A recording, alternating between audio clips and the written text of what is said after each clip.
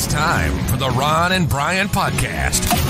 Get ready to fill your ears with the latest news, politics, current events, and whatever else we feel like talking about this week. And now, your hosts, Ron and Brian.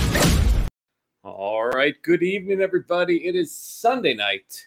It is June 19th. It is Juneteenth. It is Father's Day. And I am here with Brian for episode 211 of the Ron and Brian Podcast. Brian, my friend, hate to interrupt whatever you're doing there, but how the hell are you this evening? Doing great, Ron. Once again, as you can tell by the background, I have not been allowed back into my apartment in Queens. I was allowed, as we discussed last week, there was a rash of, pardon the pun, there was an outbreak of monkeypox in my apartment building. So so everybody had to leave. We were allowed to go back into our apartments to gather some of our personal effects. I was able to grab something that meant a lot to me. It'll be making an appearance later on in the show. When you see it, you'll recognize it. But everything is very good. So I hear WHO is considering your apartment building ground zero for monkeypox in the United States. Is that true? Well, what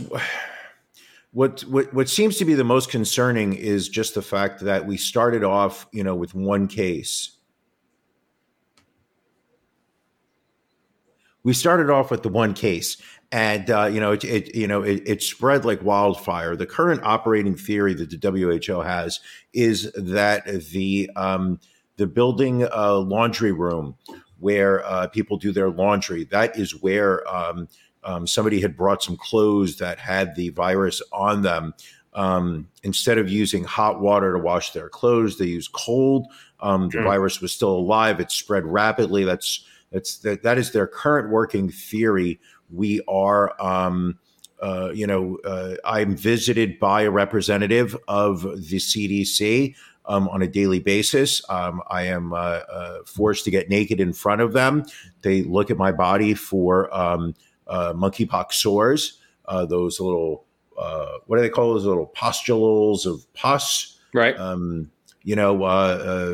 Apparently, for whatever reason, the old man that they sent, he's, about 70, he's talking about retiring. He spends a lot of time looking for the monkeypox between my butt cheeks. I'm not sure why he thinks that that's the area where the monkeypox most likely will appear on my body. Now, just not to interrupt you, but does this gentleman show you CDC credentials before you let him in? I've never asked for them. I'm sure he has them if I were to ask. I mean, he said he was from the CDC. Why would somebody lie? You're right. When you're right, you're right. What I don't understand is why he keeps licking his fingers afterwards. That part is a little just strange to me. I think that is, I think that's just, SOP, standard operating procedure. I'm not a doctor, but I'm pretty sure of that. I could be wrong. Again, I could be wrong. I'm not sure he is either. Ron, how are you doing? I'm doing good. It was a beautiful weekend here in the Northeast. Weather-wise, it was very relaxing, very peaceful. And I'm ready to kick back, relax, and enjoy a drink with you, my friend. Let's do it. All right. It's Drink of the Week. Drink of the Week. Na zdrowie. Button that neckline up there. Pleasure. Drink of the Week. Drink of the Week. All right, Drink Brian, what are you drinking on this calm, crisp, beautiful? Ooh, the Macallan 12. You are brave. That must have been what you went back to the apartment for. Absolutely. They gave me 30 seconds to, collect my personal effects. Other people in the building went for, family heirlooms. I saw some people with photographs. One woman went in there and grabbed her dog. Didn't look like it was doing very well. The dog seemed a little emaciated. And then it was emancipated. And then they proclamated. And I grabbed my Macallan 12, which I will be drinking tonight. First off, just look at this. Look at the beauty. The body of this. It's a great looking drink. Yeah, ice cube in there, of course. I put an ice cube. Oh. It's happy time. It's Brian's happy time when he gets. We're gonna get so sloppy during After Dark. Nice. I look forward to it, my friend. I may expose myself. All right. You know what we can do, in all honesty, and we'll do this during After Dark if you're interested. And it's only for the Patreon, so yes. We'll talk about that. We'll talk about one of the reasons.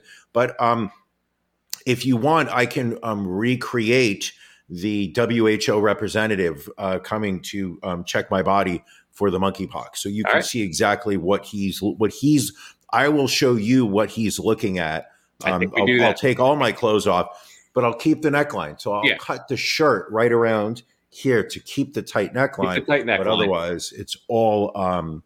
It's all. What do you call it? I will show. So we'll do that during After Dark. Ron, I look forward to it. Yes. What are you drinking? So Brian, I think last week I may have mentioned that we went to the Great Chefs event for Alex's Lemonade Stand Foundation. Absolutely. Great event. And I don't know if I've mentioned this, Brian, you really need to get there one of these years. You need to buy a ticket. You need to come down. You need to attend the event. So anyway, the first step is that I have to buy a ticket. Exactly. Cough up the money for charity. But they did have a silent auction. And as can happen when you are drinking, you make ridiculous purchases in the silent auction. So we got this big oversized cooler that we don't need. And we got 12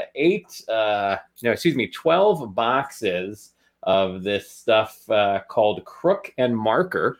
It's a super grain alcohol, apparently. We got 3 different flavors, 96 cans in total between the 3 flavors. We got how many cans? 96 cans of alcohol.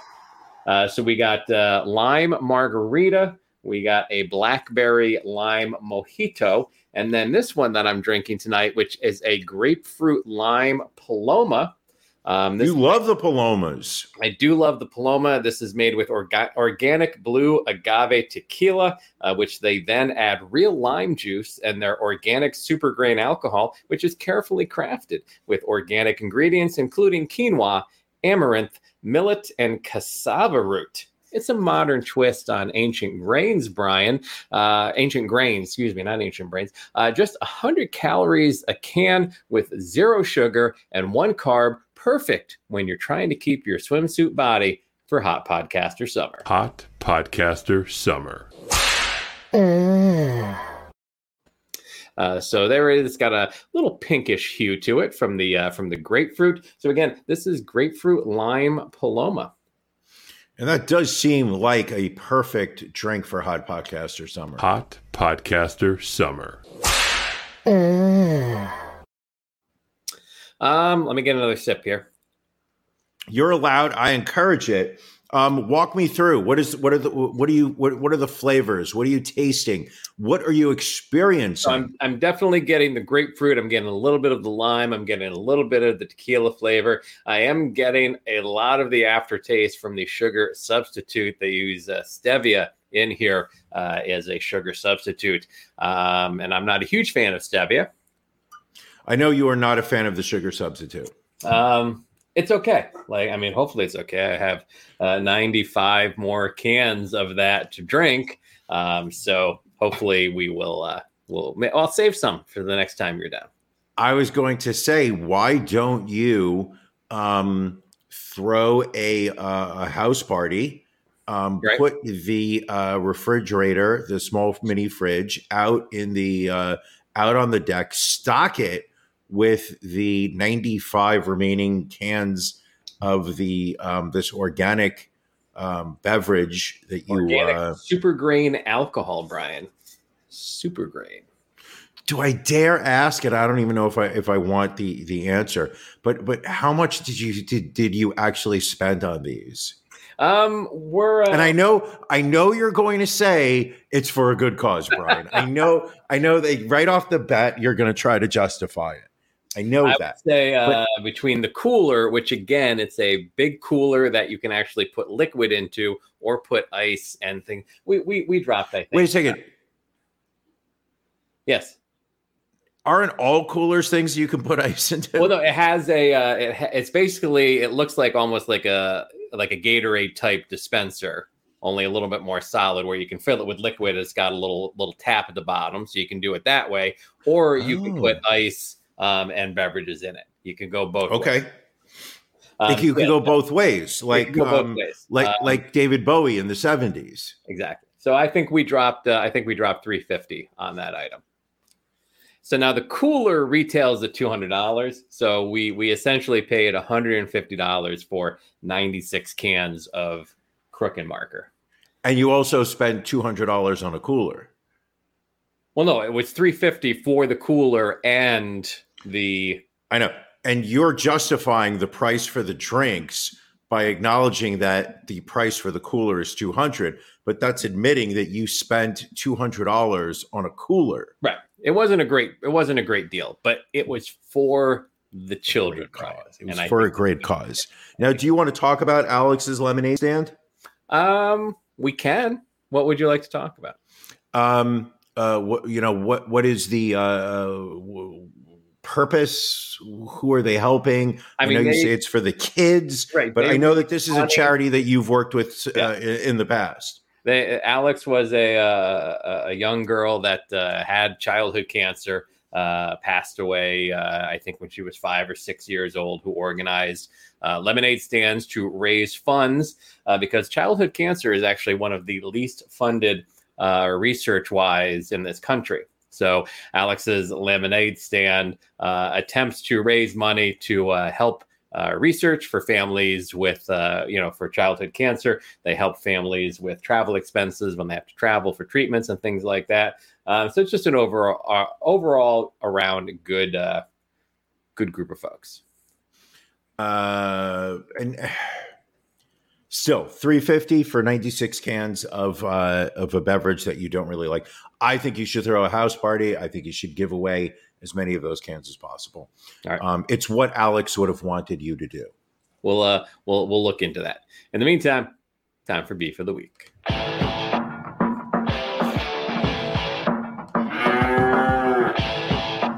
Ron and Brian's Beef of the Week.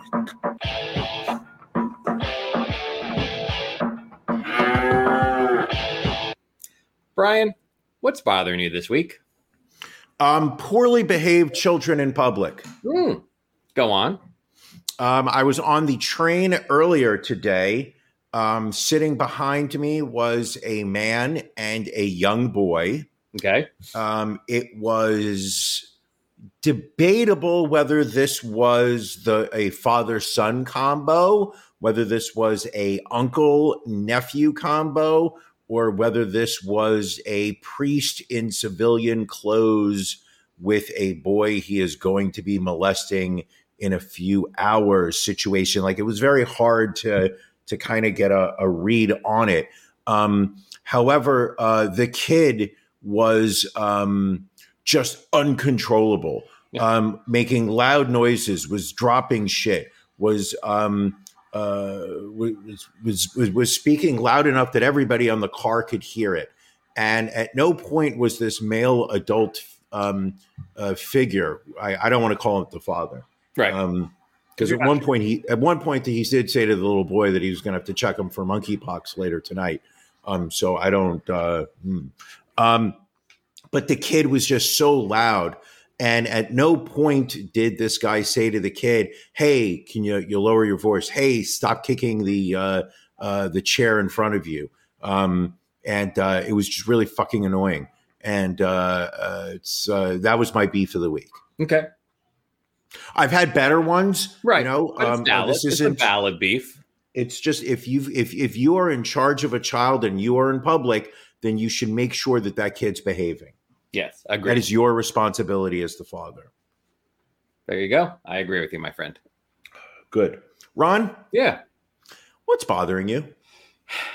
So, and I'm trying to think of the appropriate way to put this. I guess my beef this week is when friends or people you think are friends recommend or make you watch like a new movie that's been released that you have a pretty good idea is going to be horrible. But then for reasons of, I don't know, let's say offhand a podcast, this person is saying, watch XYZ movie before the next episode. Sure. And you watch it and it's just 2 hours of your life that you'll never get back again. And it makes you question your relationship with this friend. It makes you question your future with this friend. It was just, it really, it really brings a lot of questions into your life that you need. Now, did this friend say to you that this was a highly recommended show? Did this friend say that they really loved it and was saying that you should that you would also like it? Was this friend? You mentioned that your friend had something to do with the podcast. So would it be possible that your friend was recommending it in the sense of that it would make for good material to discuss during the podcast? Maybe it might be entertaining to watch two heterosexual cis white males review Fire Island, for instance. And I'm just throwing it out there. I'm just an example. Here's the thing, Brian. I'm not exactly sure of the reasoning behind it because it has really made me question everything I thought that I knew to be true in my life. That is how bad this particular experience was. That sounds like, my beef was just an annoying child. I mean, yours is, something where it sounds like the foundation of a relationship has now been affected and damaged because of something that that a friend did to you. And I'm very sorry to hear. And I hope that you can summon the courage to confront this friend in the next 42 minutes and 10 seconds before this episode is over. We shall see. Again, I'm not quite sure how I'm going to be moving forward, but I thank you for your support. In the meantime, out of curiosity, did you watch this with the wife, or did you just watch it by yourself? Watched it with my wife. Yes. Ooh, even better. I love it. Yes. All right. Good. So, as we mentioned at the top of the show, Brian, today is Juneteenth. And as such, we're going to bring back, as we have in the past, we're bringing back This Week in Racism for two fairly horrible racist stories, but also racist stories where there has been some level of justice. So let's get into This Week in Racism. This Week in Racism. I don't even have the This Week in Racism banner anymore. That's how much in the history that it's been. It's because we had defeated racism. Right. Exactly. We defeated racism. So again, two stories. Let's get into the first one. This is in Newburgh, New York, where a Hudson Valley man has been accused of a hate crime after going on a racist tirade during an apparent road rage incident that was caught on tape. William Ryan falsely claimed he was an off-duty trooper as he verbally abused Robert McLemore and his son, who are both black, and gave them the middle finger. Let's pull that up here. Asshole, I'm an off-duty trooper, you fucking stupid nigga. Oh, that's how troopers act. That's how troopers act. You'll never be white. You'll never be white. That's how troopers act. Fuck you. That's how troopers act. Fuck you. Law enforcement don't act like that. Well, some law enforcement. Actually, I think it's been well established that some law enforcement people do. Anyway, and what's that? Who's this guy? That gentleman's name is William Ryan, yelling at Robert McLemore and his son. McLemore, who actually is a police officer, recorded the 60-year-old Ryan and then posted his video on Instagram. We have a screenshot of William Ryan here. Obviously, a mugshot, of course, because thankfully he was arrested on Tuesday and charged with second-degree menacing as a hate crime, which is a felony. Newburgh police said he's also accused of menacing the victim with a knife. That wasn't part of the video? That wasn't part of that video. Apparently, there was a video that was not posted, but has been shared with the police that showed that the gentleman also threatened the father and son with a knife. We are next going down. I'm glad he got arrested. Yes. We're next going down to Sanford, Florida. Sanford, of course, the location where Trayvon Martin was shot and killed, I think going on about 10 years ago. This is another incident. This is Donald Corsi, age 52, and Howard Hughes, age 62, both white men confronting 16-year-old Jermaine Jones in the street as he drove his white Mercedes through their neighborhood. During the confrontation, one of the men allegedly threw a stone at Jermaine's back window, shattering it. A traffic cone was also thrown at the car and left a big dent in the side. Right here, buddy. Right here. Tell them what you were doing. Cindy, burning out racing through my fucking neighborhood. Burning out racing through my fucking neighborhood. I told you not to. Get out of my face. I'm not in your face. Get out of my neighborhood, fuckwad. Who got a gun? Who got the gun? The guy who's got a permit to carry it. You got a gun? You're the one that would get a gun. All right. Get out of this neighborhood. All right. Get out of this neighborhood. You don't belong here, brother. But y'all want to smash the fucking window? Smash the window? Yeah, he did, didn't he? You smashed the window, huh? All right. Well, let's pull up their mug shots because, again, obviously, thankfully, they were both arrested. Donald Corsi on the left there, Howard Hughes on the right. Corsi was charged with weapon offenses, accusing of him sending a, quote, missile into a vehicle because he threw the rock. And then which that is a second-degree felony. They were both charged with criminal mischief, accused of causing more than $1,000 in damages to the property. And that's a third-degree felony. And then Hughes was additionally charged with first-degree misdemeanor battery. Ironically, Hughes worked for a Black-owned business called Gilchrist Enterprises, which owns McDonald's franchises in the Orlando area, or used to work for, because McDonald's confirmed that Howard Hughes is no longer employed by that franchisee.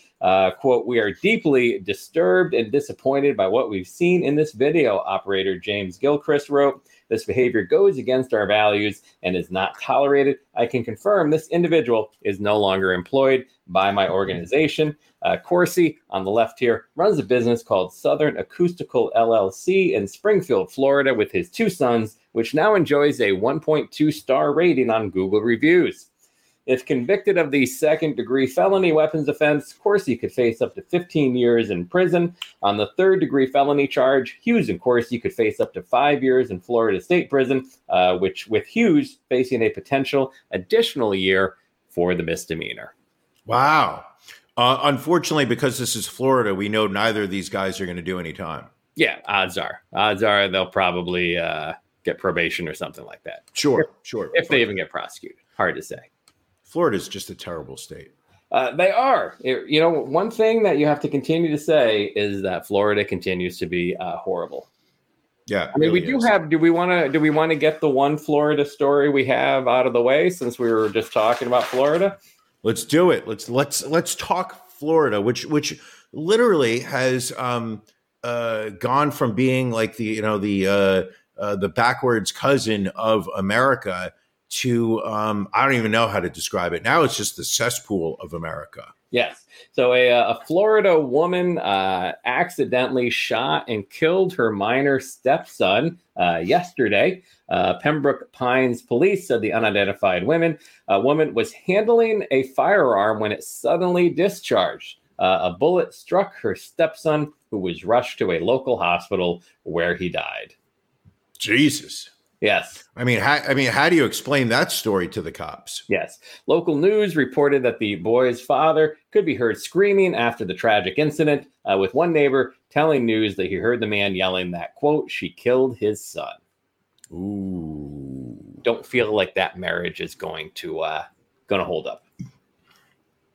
Now, the question is, did she do it intentionally? Was she, what really happened in that house? We'll never know.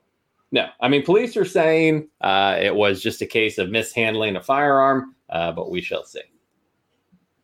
Also, why, they tell you're more likely, if you have a gun in your home, you are more likely to be killed by that gun than you are to kill someone else. Sure, of course. I wouldn't trust myself with, handling a handgun in my own home. Yeah. I mean, unless there was some kid driving his Mercedes down my street. I mean, then I would immediately grab my gun and just run into the street to go harass him. You have to have, because that seems to be just natural, normal American behavior. Yes, without a doubt.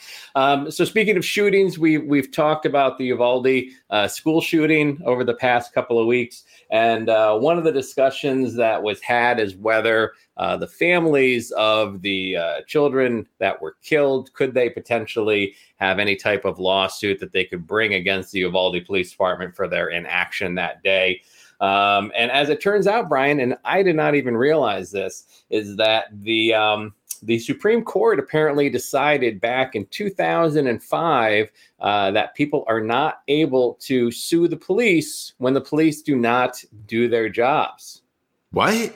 So there was a case, it's called Castle Rock, which is in Colorado, versus Gonzalez. Would you like to hear this story, Brian? Because please. I haven't been agitated yet today. I feel this. Please.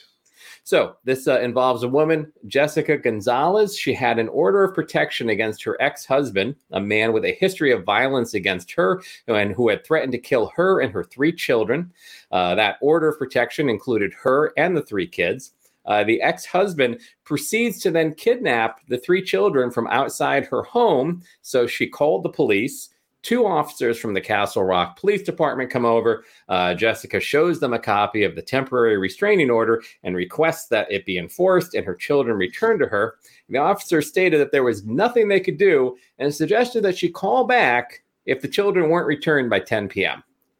So approximately 10:10 p.m., she called the police and said her children were still missing.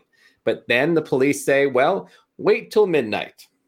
So she waits until midnight. She calls at midnight. She tells the dispatcher that her children were still missing. She went to her ex-husband's apartment, finding no one there. She calls the police at 12:10 a.m. and was told to wait for an officer to arrive. When no officers arrived, she went to the police station and filled out an incident report at 12:50 a.m. The officer who took the report made no effort to enforce the restraining order or find the children. Instead, he went to dinner. At approximately 3:20 a.m., her ex-husband arrives at the police station and opens fire with a semi-automatic handgun that he had purchased earlier that evening. Police shot back, killing him. Inside the cab of his truck, they found the bodies of all 3 daughters whom he had already murdered. So, Jessica Gonzalez sued the cops, arguing that the order of protection she had obtained carried a statutory requirement that a violation result in an automatic arrest. And she was actually right in this instance. Colorado law requires an arrest for a violation of a domestic violence restraining order. However, the Supreme Court, in a 7-2 majority opinion with Antonin Scalia, one of our favorite people roasting in hell right now. Fuck him. Writing the opinion saying that the plain language of the statute was irrelevant in the light of, quote, a longstanding police tradition of using their judgment to enforce laws. Scalia then said that this was because if you could sue the cops for not following laws or legal duties, it would create a scheme where victims of crimes are paid money by the state, which he said was against the intent of the 14th Amendment. In a agreeing opinion, Justice Souter said that there is no substantive right to not be harmed by the police because all police actions apparently are only procedural in nature. So this is the origin of the, quote, no duty to protect you doctrine. Police, according to the Supreme Court, have complete and unfettered discretion to decide whether or not to follow laws requiring them to act, even when those laws are mandatory on their face. My brain hurts right now. My brain hurts. It is the one profession in this country that you are accepting a responsibility on day one, and if you don't live up to that responsibility or go against the spirit of what you're supposed to be doing, there are almost no consequences to your actions. Yes. I say she sues him anyway. Well, but the Supreme Court, so she sued, and it went. No, I mean, I assume these Uvalde parents. I mean, they can always file a lawsuit and see what happens. See if somehow, again, it's tough because the Supreme Court has already kind of ruled on this. Well, I thought in earlier this week, I read that the Uvalde Police Department was originally announced that they would not be working with the investigation and were fighting the release of audio tapes. The body camera, because they felt that the release of that video would be damaging to the families. It would be emotionally traumatizing to the families for them to see the video footage of real time of what was going on in the school as they stood outside for 45 minutes. Yeah. While this guy ran around shooting little children. I'm sure that's the reason. All right. Also this week, Brian, it was so depressing. That is so depressing. Very depressing. Also this week, we are fans of the pro wrestling. My friend Brian Two Count over here, legendary in wrestling circles. This week, we found out that the board of the World Wrestling Entertainment is investigating a secret $3 million settlement that company CEO Vince McMahon allegedly made to a former employee over an alleged affair. So the separation agreement, which was signed just this past January, is meant to prevent the now former employee from discussing her relationship with McMahon or making disparaging comments about him. An email sent to WWE board members March 30th indicates that the 76-year-old McMahon hired the former staffer, 41, on a $100,000 salary and then gave her a raise to $200,000 after the start of the alleged sexual relationship with her. He doubled her salary? Apparently, yes. Yeah, nobody's salary gets doubled. And then apparently later on, he reassigned her to John Laurinaitis, who is WWE's head of talent relations. But in the email to the board, it said that it was alleged that he gave the woman to Laurinaitis, quote, like a toy. So meaning this other guy also was having an affair with her? Apparently. They haven't gone into it, but there is going to be an investigation. And in the meantime, Vince McMahon announced that he is going to be stepping back from his role as CEO. They have instituted his daughter, Stephanie McMahon, as interim CEO in the meantime. Now, is it possible that this all is just part of a larger story that they're working and that this isn't like real? Probably not if they got the board involved, because everyone's kind of said that, is this a work, because it is pro wrestling and their storylines. But the fact that the WWE is now a publicly traded company, and the fact that the release of this information, had a real negative impact on their stock price. I mean, if it's not true, if it is just a work, then it, obviously that's considered fraud. Right. Exactly. So I feel like this is, a case of, it's an actual incident that they will be investigating, and we will be following that. And then ironically enough, though, the same week this story comes out, 2 former WWE employees die Both referees, one being former WWF referee Dave Hebner, who we have a picture here. He obviously was more a fan of the 3 count, not a fan of the 2 count. Or hold on a second, he could be demonstrating how he would how he kept his 2 girlfriends pleased. Possibly. But I mean, it could be. I mean, that could be. They could say, "Hey, Dave, how do you keep those 2 girlfriends happy?" And he's showing you right in that moment. He very well could be. So Dave Hebner was 73 in recent years. He suffered from a variety of ailments, including dementia and Parkinson's disease. He was part of last decade's ultimately dismissed class action lawsuit that was brought against WWE over CTE and other neurological issues.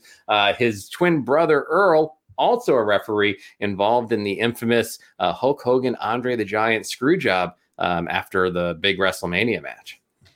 What was the Hulk Hogan, Andre the Giant screw job? So when the referee gave a quick count on the Saturday night's main event and gave the title to Andre the Giant, and it turns out it was Earl Hebner that made the count and not Dave Hebner. There was an evil Hebner brother was the storyline.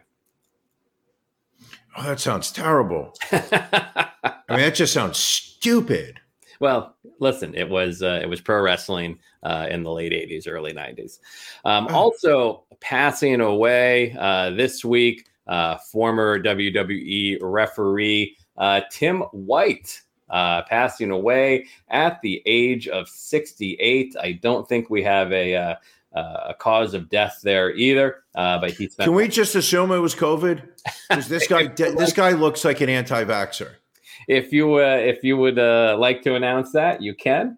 White spent more than 20 years with WWE, began as a part-time referee in 1985, and then became a full-time referee in 93. Worked the famous 1998 Hell in a Cell match between Mankind and The Undertaker. Just a lot of positive tweets coming out from wrestlers and managers today talking about him. But again, he doesn't look familiar whatsoever. We can't look past what we are now referring to as the McMahon death count. It's not a coincidence that the same week that this mind-blowing news comes out, the potential fall of Vince McMahon Jr. It cannot be a coincidence that bodies are dropping as there is this embarrassing news of what's going on in his life. Now we're not in a position where we are saying that Vince McMahon had these people killed. No. I mean, no. Definitely not. We're also saying that the possibility exists that he has torn a page out of the Hillary Clinton playbook and is having people. And again, who knows what Dave Hebner knew? Who knows what Tim White knew as employees of the WWE? Again, we're just throwing it out there. We're not saying we have any information, yay or nay, but it's just interesting. It's just very interesting timing how these 2 deaths happened this particular week. And ultimately, when we really think about it, there is a very high death rate within the wrestling community. Is it possible that Vince has been having wrestlers killed for decades now? We don't know. Who knows how deep the rabbit hole really goes, Brian? Well, I think this is the week that we start discussing it. All right. Well, maybe next week. We've already discussed it enough this week. Well, maybe next week we'll have more bodies. There you go. But more importantly, Brian, what are you watching? Okay. I feel like this is going to get a little contentious. Okay. I feel like this is going to get a little awkward. Possibly. I believe that emotions are going to be shared. I watched a movie that came out on Hulu recently called Hulu. Anyway, Hulu? Continue. Called Fire Island. A modern day,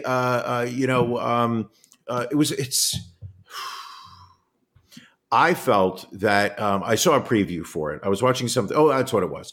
I was watching Under the Banner of Heaven, and Hulu insists on showing me advertisements during the shows that I watch because I refuse to get the I pay extra for the ad-free version of Hulu. So I watched it with the ads, and I noticed that they were showing ads for a movie that was on Hulu called Fire Island, and it captured my hopes of what we could expect from that show. So therefore, I sat there and said to you, Ron, hey, why don't we both watch Fire Island and talk about it on the show? And I did. I watched, the wife and I watched Fire Island last night.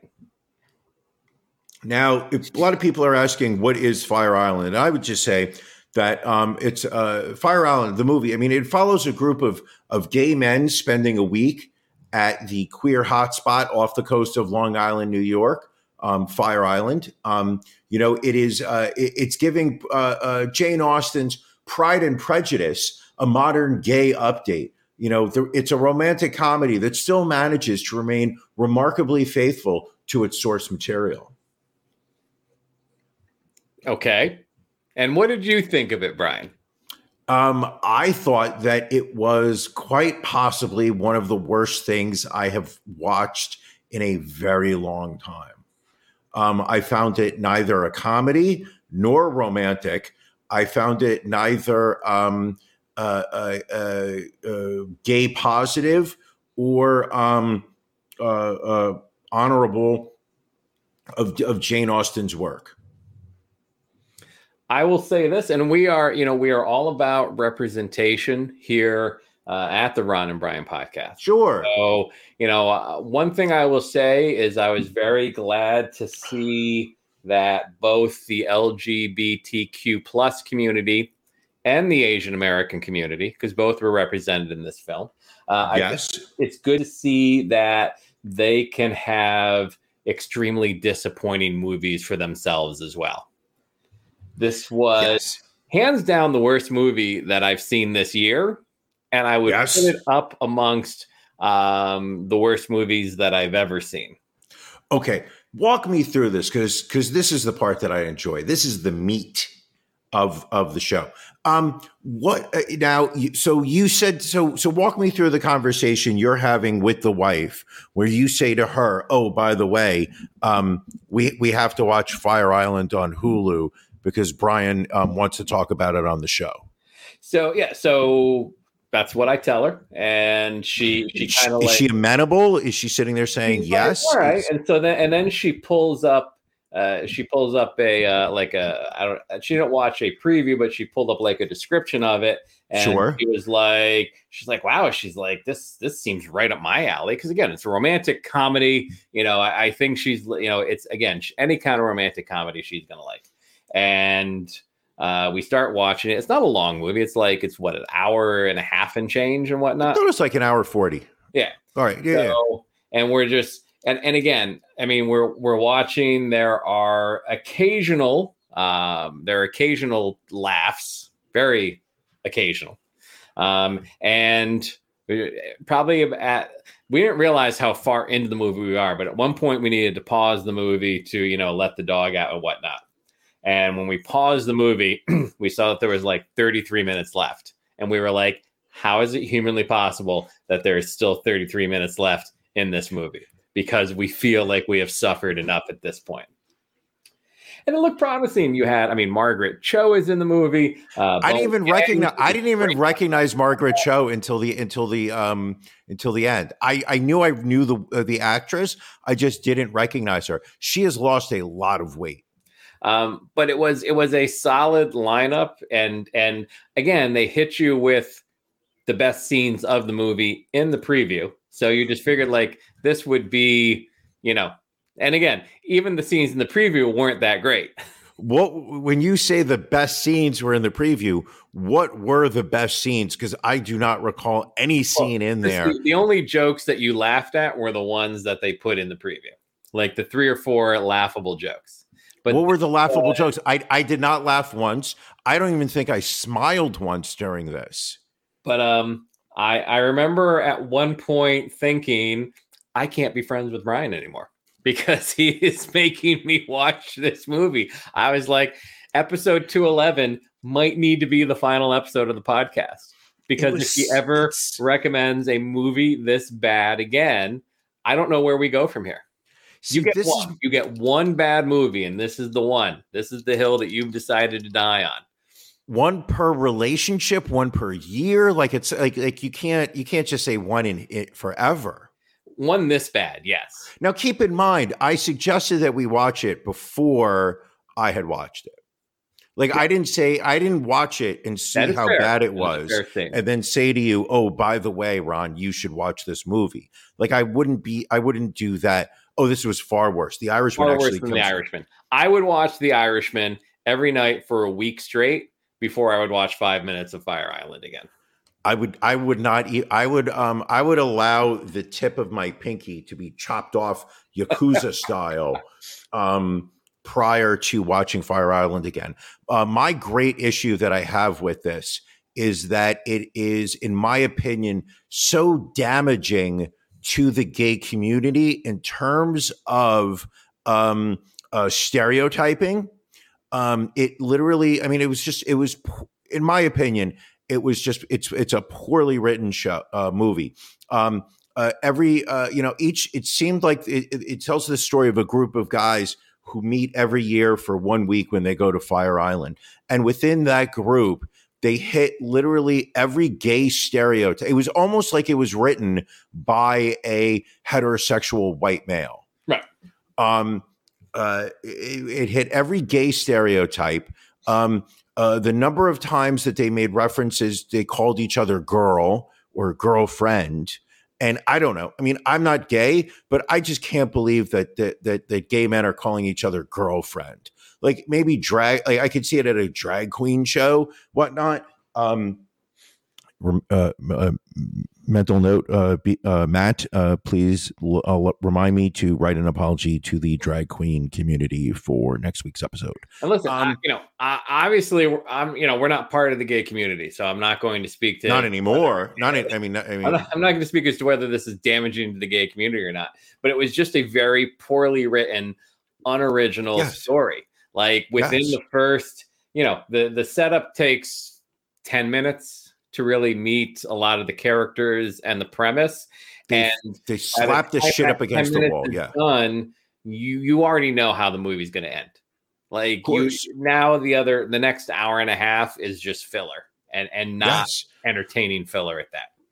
The whole movie is filler. The fact that they had the nerve to try to do a gay modern version of Pride and Prejudice. I mean, we're all familiar with that story. It does not have to be told again. We read it in junior high school. Some of us went to upstate New York public schools, so therefore, they weren't introduced to fine literature until high school. But it was just the world gained zero by this movie being made. Artistically, was not necessary, does not open any eyes. It spends a bulk of its time basically swimming in gay stereotypes. The rampant sex, the anonymous sex, the drug use, the closeted gays, the out gay. Like it was just, the gays that wear high heel. Like it was just literally, it was as if you and I sat in a room and decided we were going to and the thing is, it's the story supposedly is written by the main actor who is a gay actor. So you would think that he would have cared more about the story than what he put out. Right. Yeah, it's like if you sat in a room and said, "What's a list of every gay trope you can come up with?" Sure. And let's wedge them into this movie any way possible. Whether it makes hit them sense all. or not, Yes. whether it's this perfect. Brian begging for this has got to stop. I was begging for it. I was like, please, Lord, let's play the Eric Clapton clip. This is gonna let's bury Fire Island like it deserves. What else were you watching this week? Anything you'd like to talk about? No, I really did not watch very much. Fire Island was I did dedicate an hour and 40 minutes this week to watching Fire Island. All right. Let's see. What else have you been watching? I've been keeping up on Obi-Wan Kenobi. Still good. Still a very good episode this week. I made it through the first episode of Obi-Wan and found myself sitting on my phone scrolling through Instagram. I will say this. I will say the first episode, probably the worst one of the season. Okay. Lowest one. Okay. Episode 2, decent, really picks up and starts to go with episode 3. This does take place between the third and the fourth story. Correct. Yeah. Okay. What else? Keeping up with Stranger Things. I think I just. I thought you were going to say that you were keeping up with the Kardashians. But also started. There's a new series on Netflix called Web of Make Believe. It's about like all the dark stories of the internet. So the first episode is an episode about swatting, how people will call SWAT teams to people's homes. And I will tell you the specific story that they tell is one of the most depressing stories that you will ever hear. And I won't ruin it because just ruin it. It basically, spoiler alert. All right. So basically, they talk about how these swatting attacks have been going on. And the question always was, when is someone finally going to accidentally be killed by the police in one of these swatting attacks? And so eventually a guy, not sure why the police and the SWAT team is outside of his house, goes out on his porch. He gets shot by a cop, carrying an AR-15. The cops let him. And again, it will also aggravate you the fact that the police let this man bleed out on the floor of his living room for 15 to 20 minutes while they handcuffed and pulled the rest of his family out of the house. And that the police officer was not charged for his murder. Meanwhile, is involved in multiple shootings as an officer, has multiple use of force complaints against him, all that. But anyway. Serve and protect. Guy dies. And his niece lived with him, and a few years after his death, his niece couldn't take the vision of seeing him dying on the floor anymore. She kills herself. And then her boyfriend, not able to handle the fact that she kills herself, he kills himself as well. Jesus Christ. Yeah. Do they discuss why who swatted him? Oh yeah, you find the whole, and it was a kid who was like addicted to calling in bomb threats and calling in. He had done 2 years in LA jail for calling in bomb threats and things like that. And then I think he eventually ended up getting 20 years for this. And then there's other cases still pending for the people that asked him. And what it wasn't even the correct address. It was all about these two guys were playing Call of Duty. They had $1.50 bet on the Call of Duty game. And the one guy was a teammate of the other guy, accidentally shot and killed him and caused him to lose the game. So he reaches out to this kid on the internet who's known to do these swatting things and gives him the wrong address accidentally. Wow. So just a horrible story.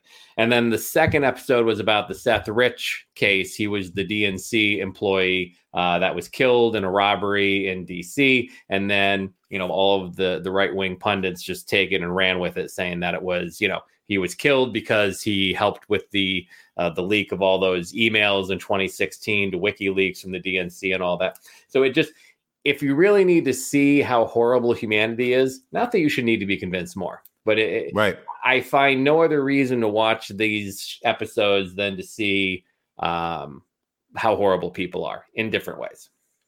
Do you feel good after watching this stuff, or do you feel like you should just avoid it? Because I feel like I'm reaching that point, and I don't know whether it's age or whatnot, where I'm starting to try to avoid things that are going to depress the shit out of me. Yeah, I did not feel good after the first episode. Yeah, I was like the second one, like it was interesting because they talked to Seth Rich's parents, and it was good getting to hear their story, because part of the issue in the whole Seth Rich case is that, you know, the story of the family kind of got left in the background with all these people that were using the story to amplify their own appearance. Sure. And everything else. So I think in a way it was good to kind of cut through the bullshit and hear the truth and hear the families. But yeah, I agree with you. There's certain stuff where it's like, I don't know if I should be watching this or not. Like I know you recommended it, but there was the Jeffrey Epstein documentary series. There was like 4 episodes or whatever.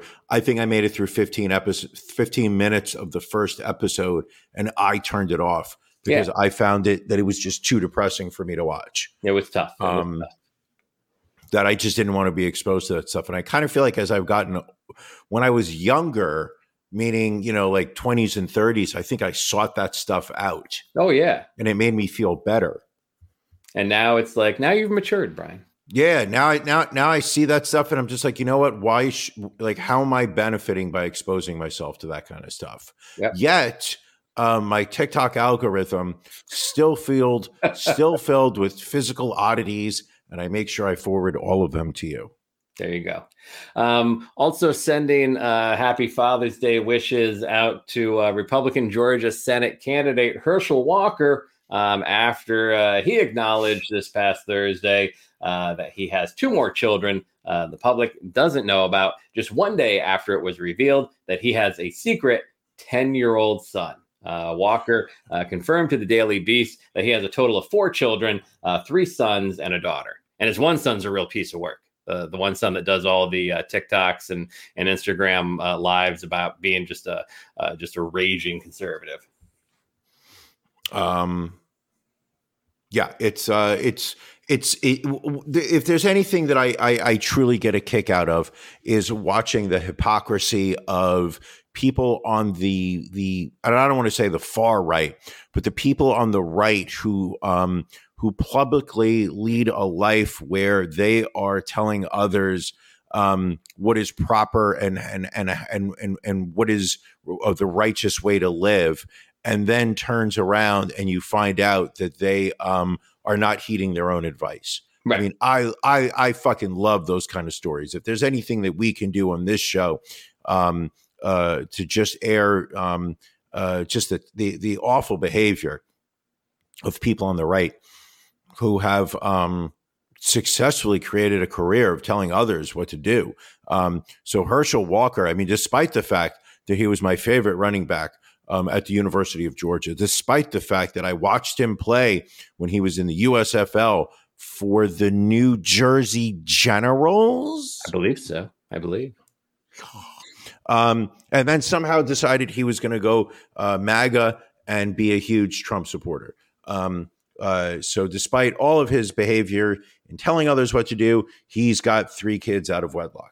Now, apparently he said he wasn't keeping them secret. He just didn't let voters know about them because he didn't want them to be subject to, you know, any potential harassment or things like that, but that they were his kids and he supported them and everything else. Although apparently back in 2014, the mother of Walker's 10-year-old son apparently had to take him to court to get child support payments. Interesting. And this even goes back. He's got an adult daughter who was born when he was playing at Georgia, when he was about 20 years old. So, you know, so she's got to be late 30s, almost 40 now. And then he's got a 10-year-old son. He's got a 13-year-old son. And then he's got his 22-year-old son, Christian, who is the only one that he's really publicly acknowledged over the years. Fuck him. Cowboys fans love Herschel Walker because that trade when they traded him to the Minnesota Vikings, they took all those draft picks they got from the Vikings, and that's how they won all those Super Bowls in the 90s. I think that's what probably Herschel Walker is most famous for, is getting world championships for teams that he wasn't on. I don't know what you're talking about because you just went deep football on me. I did. All right. I don't do deep football. Brian, we're pushing an hour here. Hard to believe an hour has already gone by. Just flown by.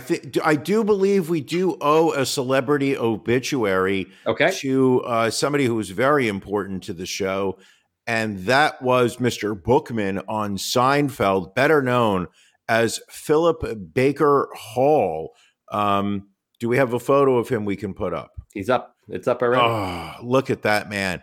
Anybody who's watched Seinfeld consistently recognizes him as the library officer who showed up to collect late fees, right?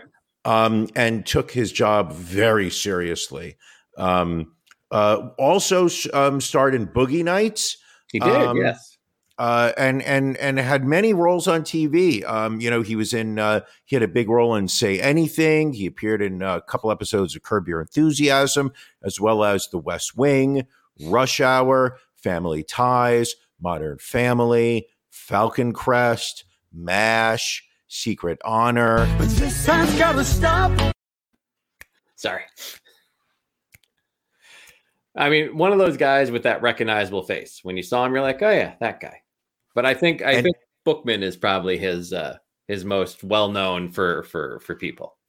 Absolutely, and it's one of those things that I think that I feel like it connects Seinfeld fans when you make references and whatnot. I mean, Bookman was a solid reference, and it also allowed Janelle to get on the board for our yes. I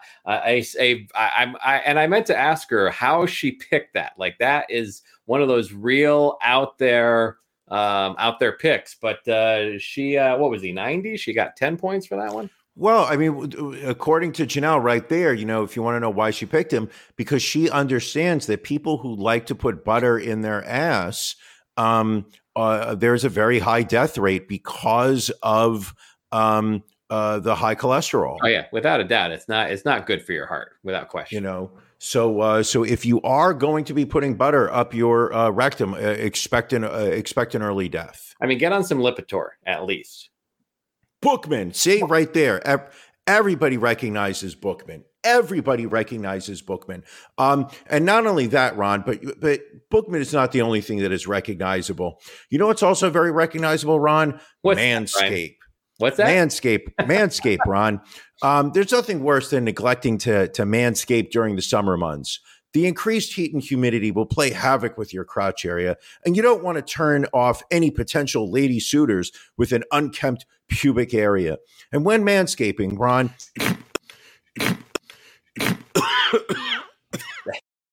Sorry, I had to cut you off, Brian. I just literally received a cease and desist email from Manscaped regarding your live ad reads, which they say, quote, have never asked for. So I don't know. We'll talk about that. We'll talk about that afterwards. Brian, we had an advertiser. We had Manscaped. We had a Manscaped read. I don't know that we did, Brian. I feel you might be the fever may have set back in. Brian, have you caught monkeypox? The monkeypox has gotten me. Have you caught any more of the July 6th committee hearings over the past week? No, I've not watched any of it, but I have been following the articles and stories about it. Yes, that's about the only. I don't want to watch it, like, just because it's so much. It's so much just pomp and circumstance. I just want to hear the snippets. Like, so when people say that Trump was apparently guided by a, quote, apparently inebriated Rudy Giuliani on election night, that's all I need to know. Doesn't shock me. And then apparently Donald Trump also calling Mike Pence a pussy for not illegally overturning the election. And also the F slur. Yes. What I got a kick out of was the fact that he pulled in this conservative lawyer Eastman, who put forth this notion that Mike Pence could reject the electoral count and decide that Donald Trump was going to be president. And he put forth this theory, and and it was just widely rejected by other constitutional theorists, constitutional knowledgeable scholars. That's what I'm thinking of, scholars. It was rejected by scholars left and right. Trump was told on multiple occasions, and you saw people giving testimony talking about the dates and times where they were said that this theory that Eastman was putting forth was had absolutely no legal basis, for it. That as soon, even prior to January 6th, or on January 6th, Eastman sends an email to somebody in the White House asking if he can get a pardon for his actions related to the attempt to throw out the electoral count. Like, it is just the acknowledgement by everybody around him except drunk Rudy, that literally they were just grasping at any potential straws, legal and not, to maintain power. It is amazing how many people have said their actions on January 6th were not illegal and also asked for presidential pardons. Of course. I mean, why would you need a presidential pardon if you've done nothing wrong? Exactly. What else do we have here? A group of Proud Boys interrupted a drag queen story hour at a Bay Area library last Saturday, and authorities are now investigating the incident as a potential hate crime. Panda Dulce was leading the story hour at the San Lorenzo Library and said that just as she was introduced, a group of men entered the library yelling anti-trans and anti-gay slurs. Video of the incident shows 5 men, one of whom wears a t-shirt with the image of an AR-15 and the text, "Kill your local pedophile." The video shows the men arguing with adults that the story hour is sexual and a threat to children. What is the reason to be having a drag queen read books to children? I mean, I guess I don't know. I couldn't say. And don't get me wrong. I'm not singling out drag queens. I'm not singling out this whole, that the left is grooming children with pedophilia. I would feel the same way. I would feel the exact same way about a book hour at a library if it was done by somebody working for the NRA. It feels like there is this push by the right to accuse the left of grooming children, that they are throwing sexuality on children, that they're throwing a trans agenda on children. But there's also absolutely no dialogue going on in this country about the grooming of children with gun culture. How many Congress people on the right use a family photo for Christmas of them and their whole family holding guns? I remember we posted a whole slew of them last year. That's grooming. Anytime you bring your child to church, in my opinion, that is also grooming. It's anytime an adult sits there and tries to make a child or youth in any way more comfortable with some type of theology or belief in something. I mean, inherently, you're grooming the child at that point. Maybe not. Well, with the church, I mean, if we're going to talk about the Catholic Church, then there is absolutely some grooming going on for some kids to be taking it in an unfortunate way. But fuck the church, by the way. But it's just I don't understand what the fuck is going on in this country anymore.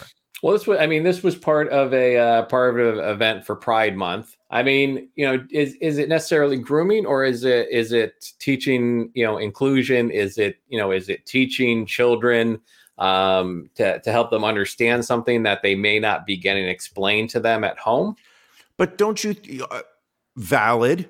And I absolutely think that it's okay for a member of the LGBTQ plus community to be giving a talk to children. Do I think that we should be starting off at the drag queen level? Well, I'm not. How do we know why? So what you're saying is it started off with just like, like a gay couple who just, came in to read a book. I don't know the background, but I guess I don't necessarily. I think grooming for gun culture and grooming for religion, I think is slightly different than, showing children that, drag queens are just like you and I. Like it's something that they're not possibly exposed to. And I think it's more important when you see things going on where, the things like the don't say gay law and things about critical race theory being, taken out of schools. I think, the more opportunities kids have to broaden their horizons and understand people that are part of their community, I think is valid. Okay. Just my no. It's a valid comment, valid mindset. I know that I'm easily impressionable, but I will say that sounds like an argument I could get behind. Is it possible that the movie Fire Island has tainted your opinion of the LGBTQ plus community overall? And that maybe you need to get some distance from you in that movie before you'll become more accepting again. It was such a bad movie. Like Fire Island on Hulu. If you can avoid it at all costs. Not because it's a gay story, not because it's based on Jane Austen, but because it's so poorly done. Yeah, it's so poorly done. I mean, the only thing that is more dangerous to the children of the world today than drag queens is clearly Vince McMahon. There you go. A nice taint reference, by the way. Oh, taint. All right. Well, Brian, I think we have done another fantastic show here, and we are getting ready for Ron and Brian After Dark, which will be taking place in about 18 minutes. If you are a Patreon subscriber at the bronze level or higher, you know that you can join us live at 9:30. If you are not a Patreon subscriber, go to ronandbrianpodcast.com. Click in the upper right-hand corner to become a patron and join. The bronze level is just $10. You get a bunch of great swag. We have new stickers coming out. I just got a shipping notice. We should have them in hand by the end of this coming week. So we'll be able to get those out if you do join at the bronze level or higher. And if you join right now, we will get you the link to join us for After Dark this evening, where we have some great stories. We've got some usual OnlyFans stories. We've got weird news. We've got Charlie Sheen back in the news again. That's where we take the stories that are a little too hot, a little too spicy for the free show. We move them behind the paywall. We take them after dark. Brian, anything else before we cut out of here this week? Absolutely not. I love you. I love everybody that is watching right now. I thank you for setting aside whatever part of your day, if you're watching this live right now, on YouTube, Facebook, or Twitch. If you are listening to the audio version that gets put out through Apple Podcasts or Google Podcast. I just appreciate the fact that you are letting Ron and I enter your ears, your body, your brain, and also I've said this before. Try and do a good deed for a stranger this week. All right, sounds good. Love you too, my friend. Thanks for everybody for joining us. Patreon folks, we will see you in a few minutes. Everybody else, we will catch you next week.